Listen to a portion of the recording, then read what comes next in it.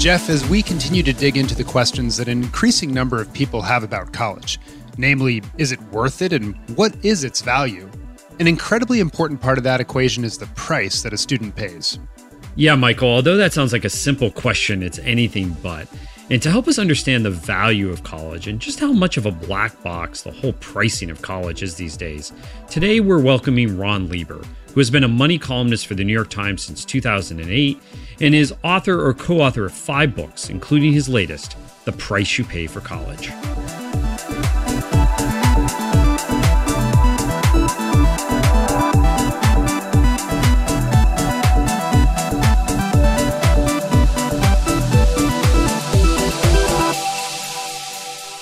This episode of Future You is brought to you by the Bill and Melinda Gates Foundation and by Salesforce.org.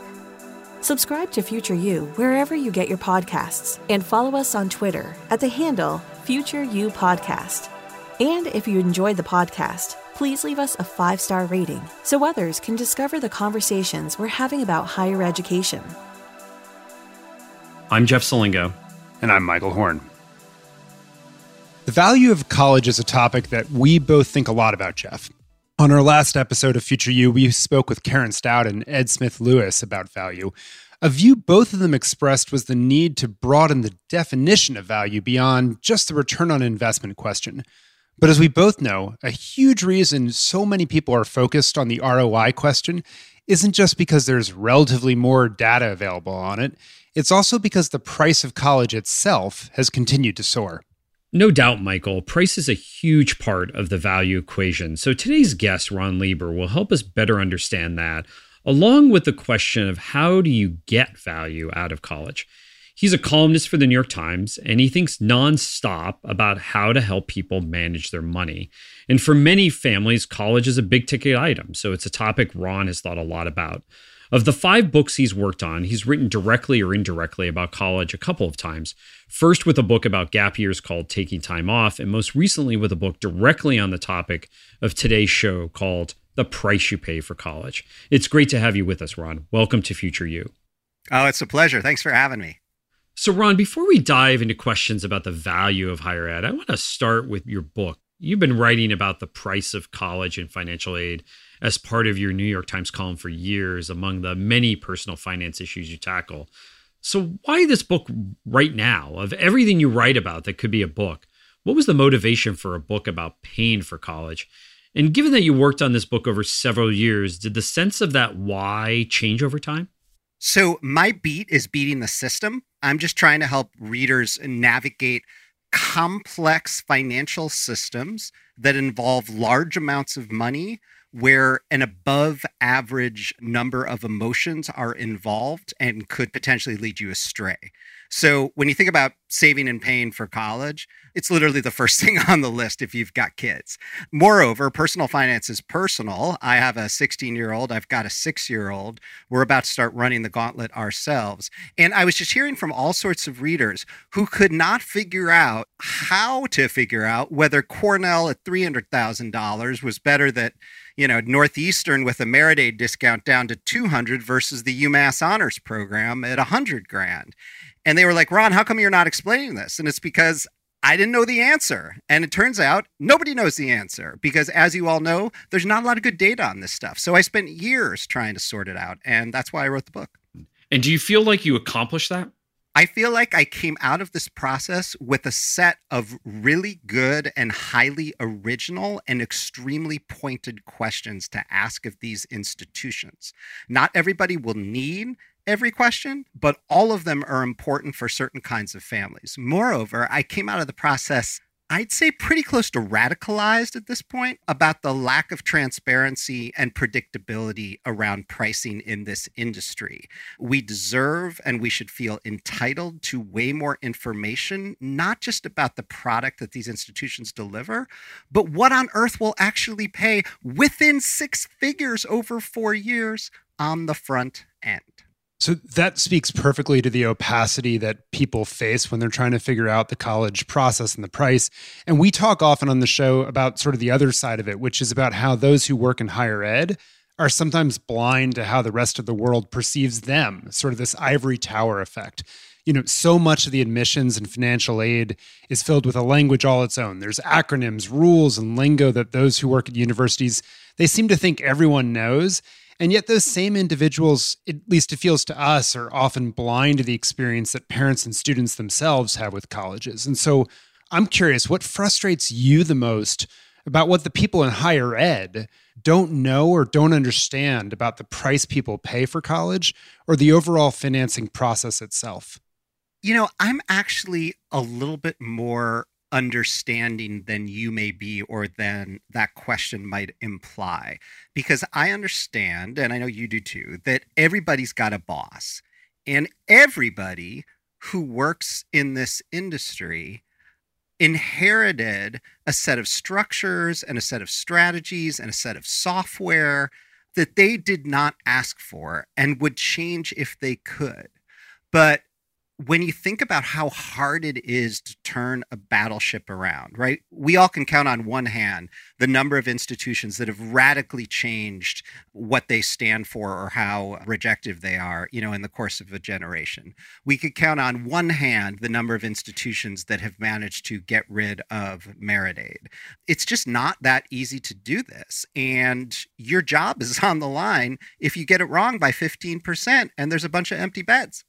Let's start to transition then into thinking about the value equation, right? So we recently did this episode on value with a former community college president and leader from the United Negro College Fund. And it was interesting how they defined the value of higher ed, how they thought it should be measured, and how they talked about how colleges can better communicate it to prospective students and their families. But so much of the value of higher ed when we talk about it is reduced to dollars and cents. And given the cost of college and stagnant family incomes for most Americans, is framing the value around the job prospects and how much you make, the ROI, if you will, the best way to think about value in your view, or do you subscribe to a different take on this question? It is one way to think about value. And the reason why so many people, including the colleges themselves, default to it is because that is the best data we have. That data itself is not perfect. It's probably not close to perfect, as I know you've discussed on the podcast before, but it's sort of all we have. We don't have very much on the return on friendship, right? We don't know so much about the return on intellectual engagement. We don't know anything about how happy or unhappy these places make any given average undergraduate, or the collective as measured by how they feel about the place, rating it on a scale of 1 to 10 overall, 5 or 10 or 25 years out. It is astounding at this price that we do not have this data, but we don't have the data because the institutions like it that way. Because in the absence of data, right, we make decisions on the basis of feelings, fear and guilt and snobbery.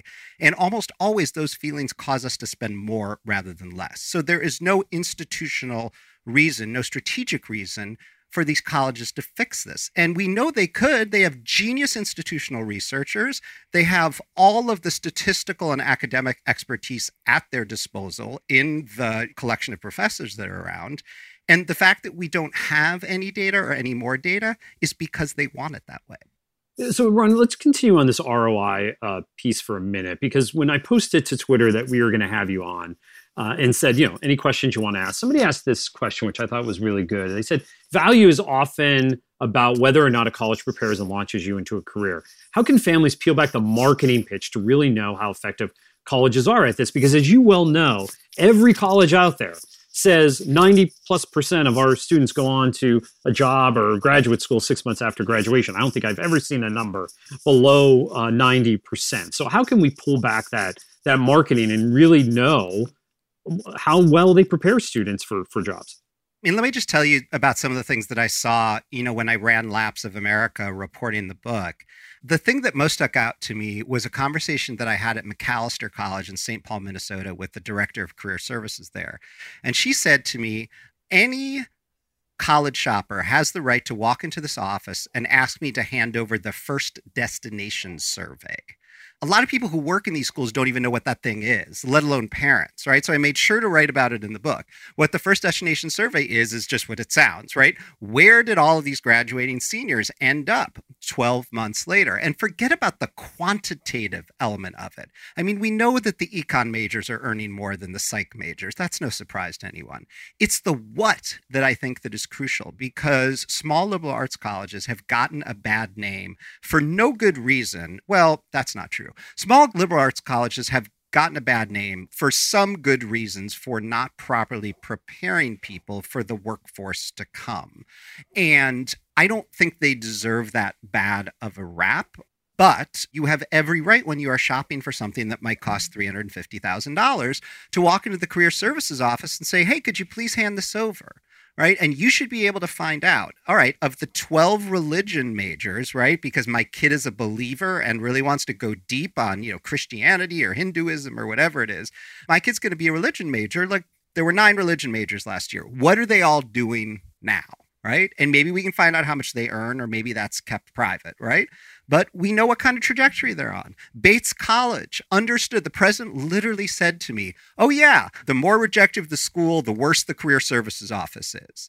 And she didn't want to stand for that. So she blew the whole thing to smithereens and started over with this idea of purposeful work. They did a bunch of research with Gallup and figured out that what people want more than anything is a job that makes them feel like they have a purpose in the world, right? So they rebuilt their career offices around that. Butler University assigns every single person in the undergraduate business school a mentor. They pay the mentors from local, business people in the communities. So the question I'd ask is, like, what specifically are you doing over there at small liberal arts college, English department, big university, to help my undecided, completely and appropriately clueless child at 18 get to 22 and have a decent sense of what they want to do with themselves? There isn't a single right answer, but if the schools are sort of bumbling around and saying things that are generic, then turn and walk and find a school that answers it differently.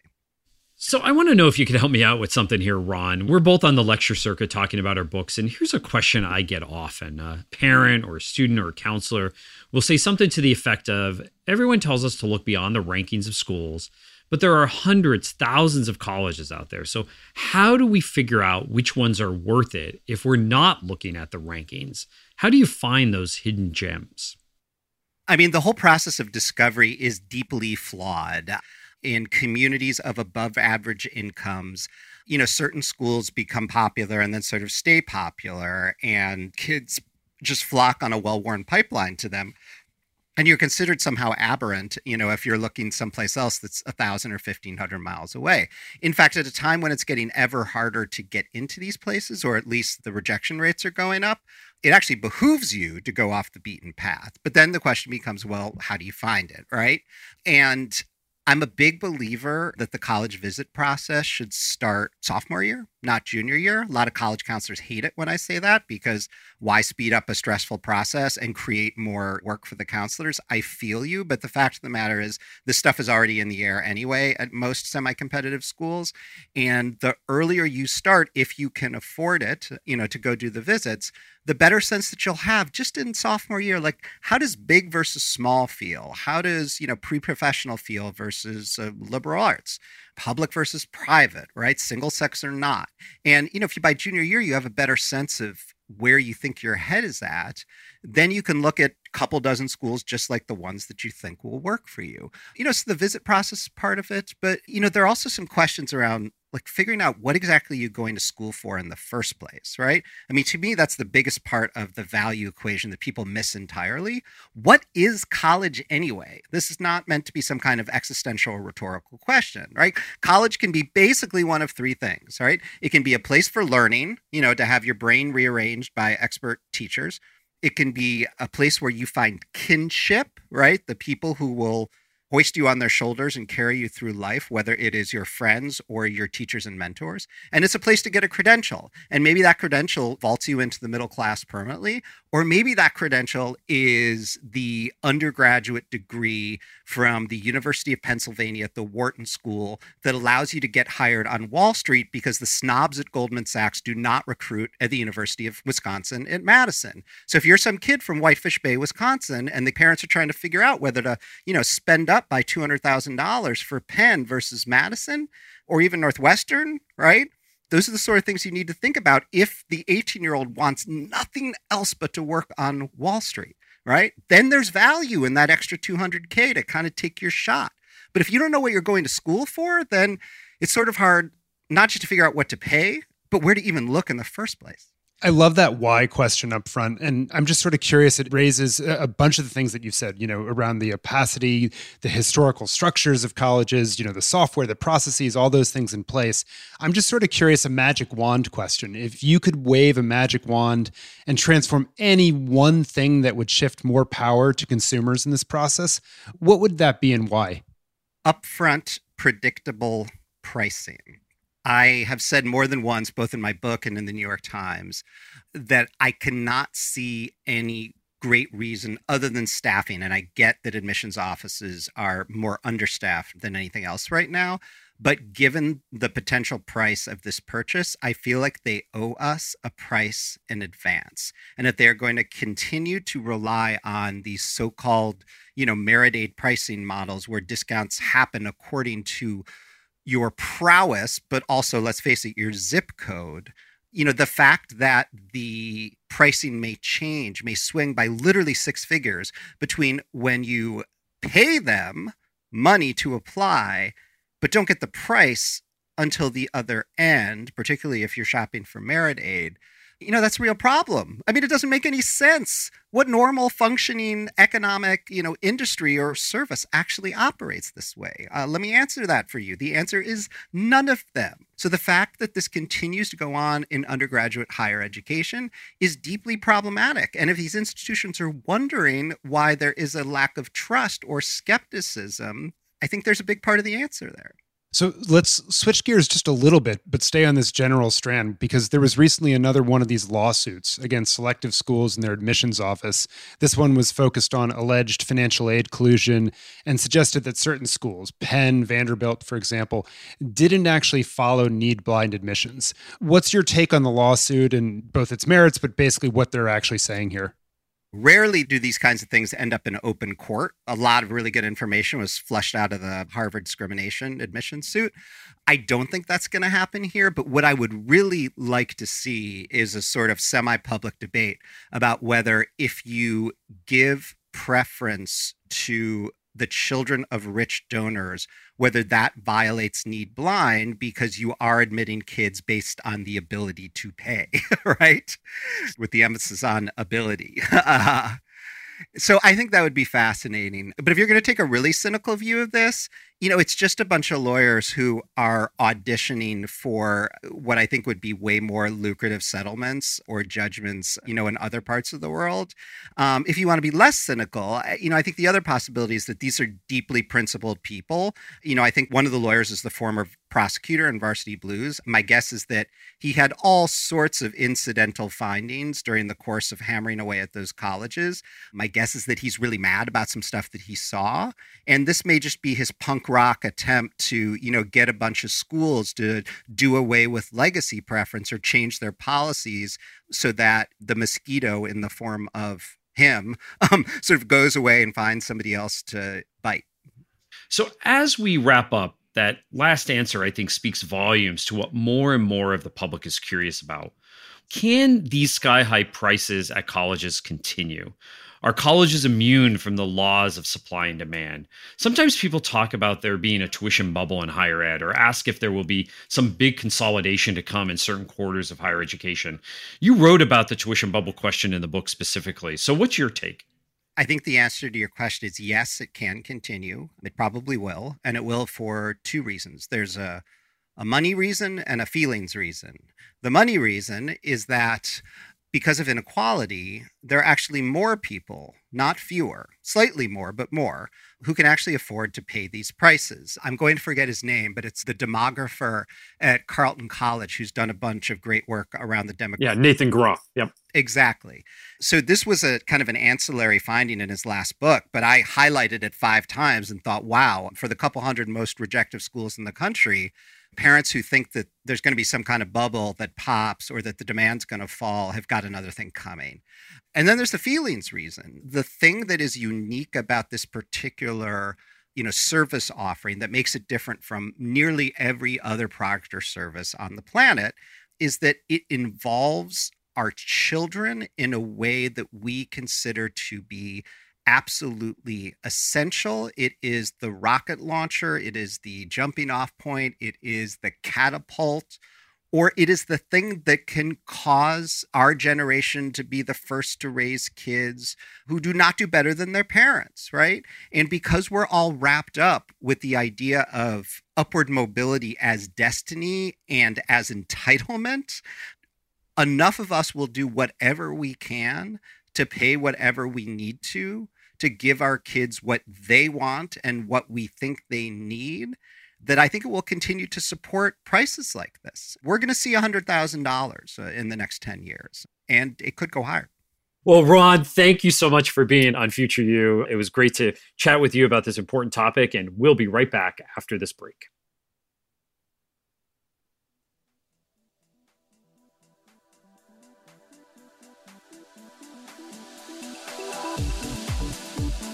Support for this podcast is provided by the Bill and Melinda Gates Foundation, which is committed to preserving and expanding educational opportunities for today's students, now more than ever.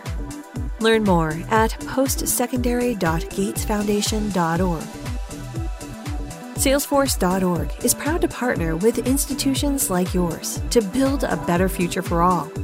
We believe creating a technology-enabled, personalized, and continuous experience throughout the learner lifecycle is so critical to driving student and institution success from anywhere. Learn more at salesforce.org/hired. Welcome back to Future You, off an entertaining conversation with Ron Lieber of the New York Times. Jeff, I love his style, his bluntness, and his cynicism, but I'll also say that after he said he's become radicalized, I wasn't then prepared for him to empathize with those who work in higher ed institutions. I will admit that that was a twist for me, but I actually think his point is right, because battleships, as he said, are awfully hard to turn around. As my mentor Clay Christensen used to say, people don't act dumb because they're dumb people. They're just stuck in organizations that compel them to do dumb things. And in the case of higher ed, as Ron said, you have some of the smartest people in the world working in these institutions. But before I fire some questions at you, I'd love to double down on one point that he made, because I think the reason battleships are so tough to turn around, or colleges in this case, is because they're designed to do what they do and they execute on that really well. But by definition, that means they don't do other things well. And just to geek out on it for a moment, an organization, in my mind, is essentially made up of four elements. You've got your value proposition. You start there, what you want to do for the stakeholders that you serve.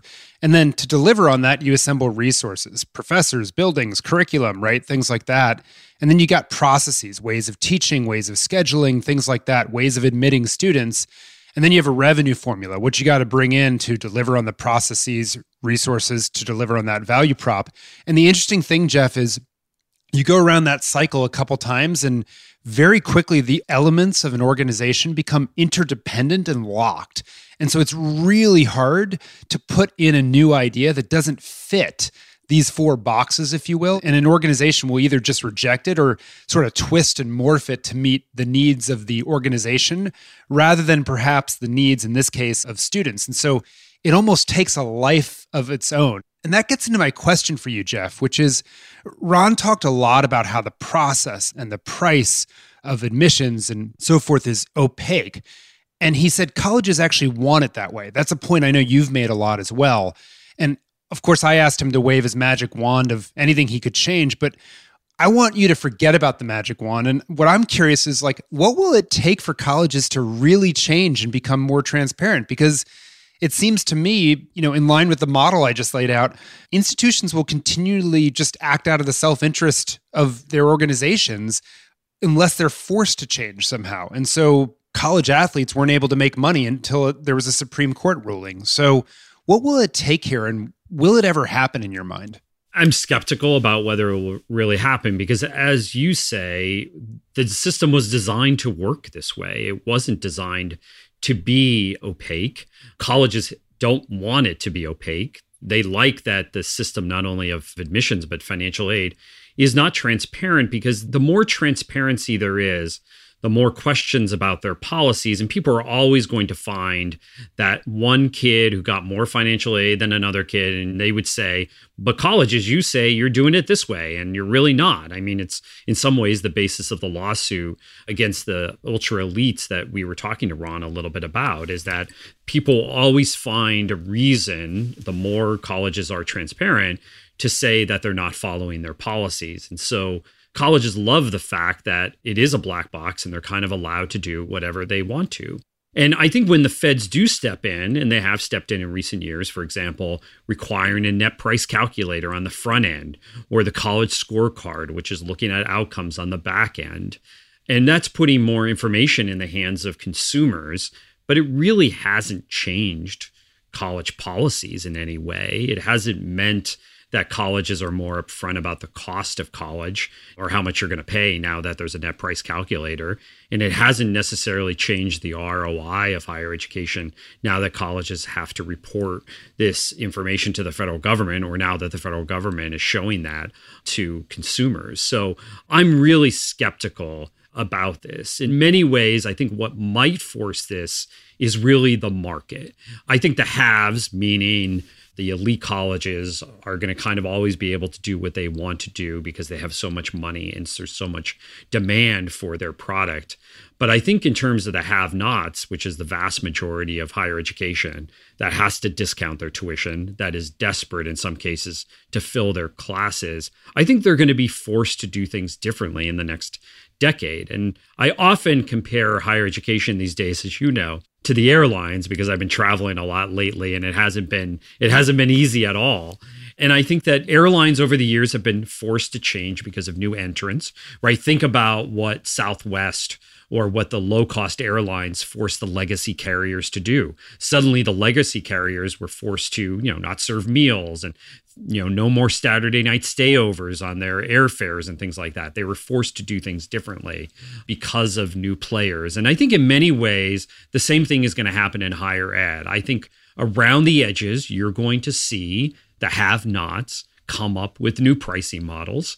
I don't know exactly what those are yet, and hopefully we'll discuss that in a future episode, but they'll force other competitors to follow along. And then maybe eventually, just like in the airlines, it will move up market into more of the elites. But in this case, I think the elites, given what they're selling, are slightly different than the legacy carriers in airlines. But I think that we will start to see more transparency, more differences, because the market will force it, not because of a court case or because of a federal regulation.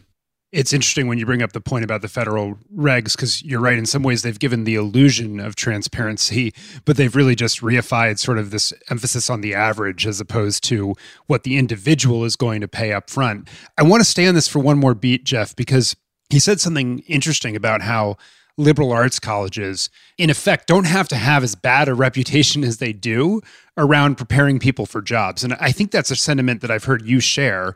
But Ron made this comment in relation to that people should ask to see this first destination survey that college does. And I'll confess, Ron was the first person I've heard that from.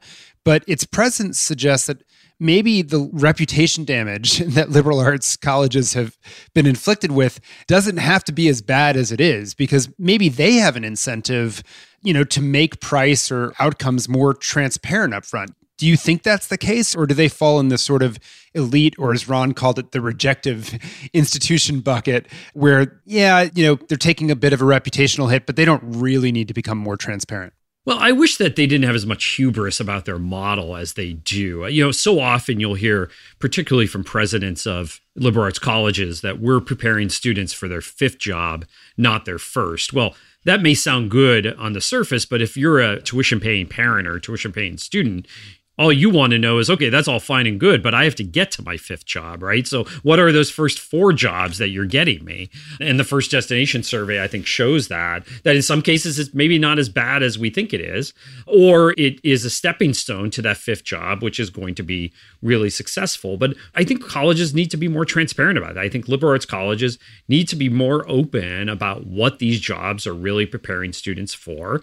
And yes, it is that fifth job, but what are those first four jobs, and why your flavor of education is better suited to leading to ultimate success in life. There's something that Carol Quillen, who's the outgoing president of Davidson, has said before about liberal arts colleges, is that she talks a lot about the skill sets that students get in colleges. And again, it's something else that a lot of liberal arts colleges talk about, the idea of teamwork and communication.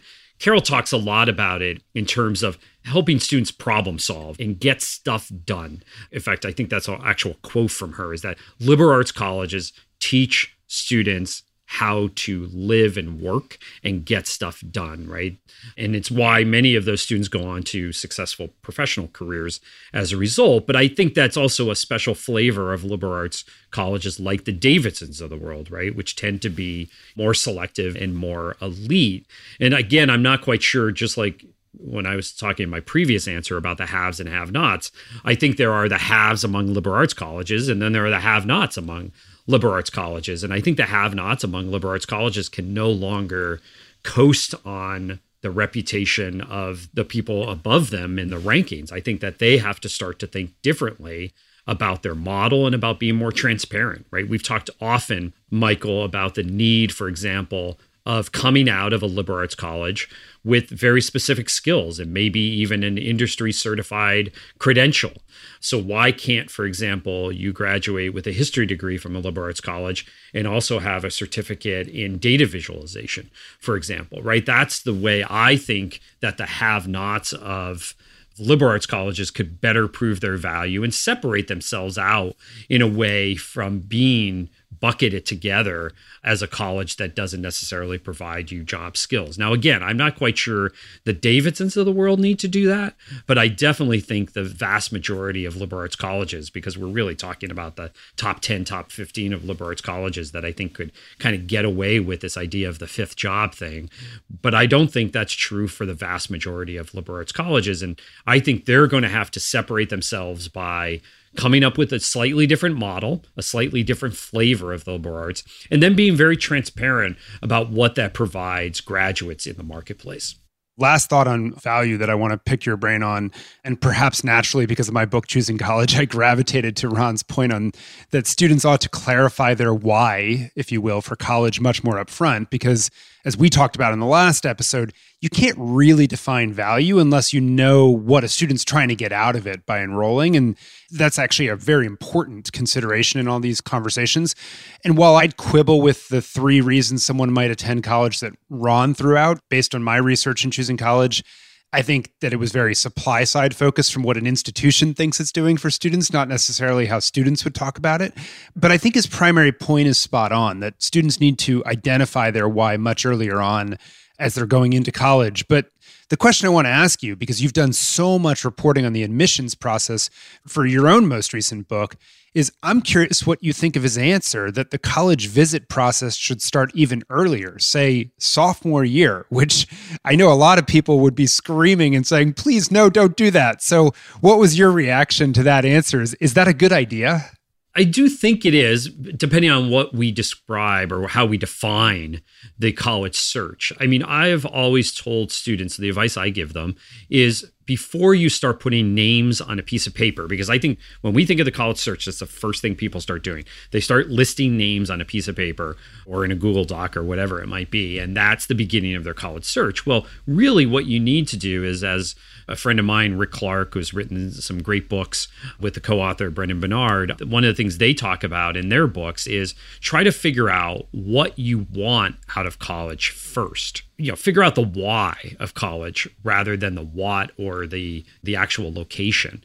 And I think that's something that can be done in sophomore year. So I always encourage students, look around within a couple hundred miles of home. There's probably many different types of colleges. You may not be interested in going to any of them, but there's probably a big public university near you. There's probably a small liberal arts college. There's probably an urban institution near you, right? Go to these places and see if that's the type of place you want to go to. Do you want to go to a big public university or small liberal arts college? Do you want urban or rural? Like, what kind of college do you want? And what do you want to get out of the experience? These are all questions you should be asking your sophomore year and going to visit, whether, a Penn State or University of Maryland. I live 10, 20 minutes from University of Maryland. Whether that's on my list or not it doesn't matter, because if I go to the University of Maryland, it's probably a little bit more urban than a lot of big public flagships are compared to like a Penn State or something like that in the middle of nowhere. At least you get a sense of what that type of campus is like. And that, I think, helps narrow the search your junior year when you actually start putting names to that piece of paper. When I think about the college search your sophomore year, that's how I would define it. And don't fear the turtle, I will say, for those listening. As we wrap up here, we have a question from our audience and a reminder to submit those questions, because if yours gets asked, we'll send you a nifty Future You branded tumbler. And this question is from Melanie Wine Tolan, the VP of Marketing and Communications at Roanoke College. And Jeff, she wrote, not surprisingly, CNBC recently reported that higher ed had a higher turnover rate last year than any other industry, including healthcare. What forward-thinking trends are you seeing that keep great employees at great colleges and universities? And she adds, the correlation to top-notch employees, faculty, and the value of an institution can certainly be made because it's a critical asset. So the question of staff, not just faculty, is a question you've thought a lot about, Jeff. But I'll just say up front, I didn't know that higher ed had a higher turnover rate than any other industry. And it is striking to me in the midst of the Great Resignation that that's the case. Because interestingly enough, despite all the stories about shortages of teachers at the K-12 level, we're learning from the data that K-12 schools actually have had one of the lower turnover rates, not all that different from what they had in an ordinary year. So I'm really curious your thoughts on her question. It's a great point. And I think that so much of college is around relationships. These are relationships with faculty, but also staff throughout the university, especially at a residential college. And yet we treat staff particularly, and even a lot of faculty, not as talent at colleges and universities. We tend to think of colleges and universities as teaching institutions or as research institutions, not as workplaces, but they are workplaces. And Michael, as you know from your work at Guild, increasingly, every sector of the economy is worried about their talent and developing that talent. And we don't do very much of that at the higher ed level. So in answering Melanie's question here is that I think what's important is that coming out of the pandemic, I think that colleges and universities should really start to think of themselves as workplaces, that they should think about the people that work at that workplace as talent. And that's not just a handful of faculty, star faculty, but that talent is up and down the organization, especially those who have forward-facing jobs that really interact with students on a regular basis. And then how do we keep that talent? How do we make the workplace more flexible for them so that they don't have to be on campus every day? How do we think about compensation and benefits? And more so, and I guess this is where it gets into your work with Guild, is how do we help those individuals develop their own talents and upskill and reskill themselves? It's fascinating to me that universities are in the learning business, in the education business, but they do very little of it for their own employees. That is a daunting, but I think a strong place to leave it for today's show. And I'll just say thanks again to Ron Lieber, author of the book, The Price You Pay for College, for joining us. And we'll see you next time on Future You.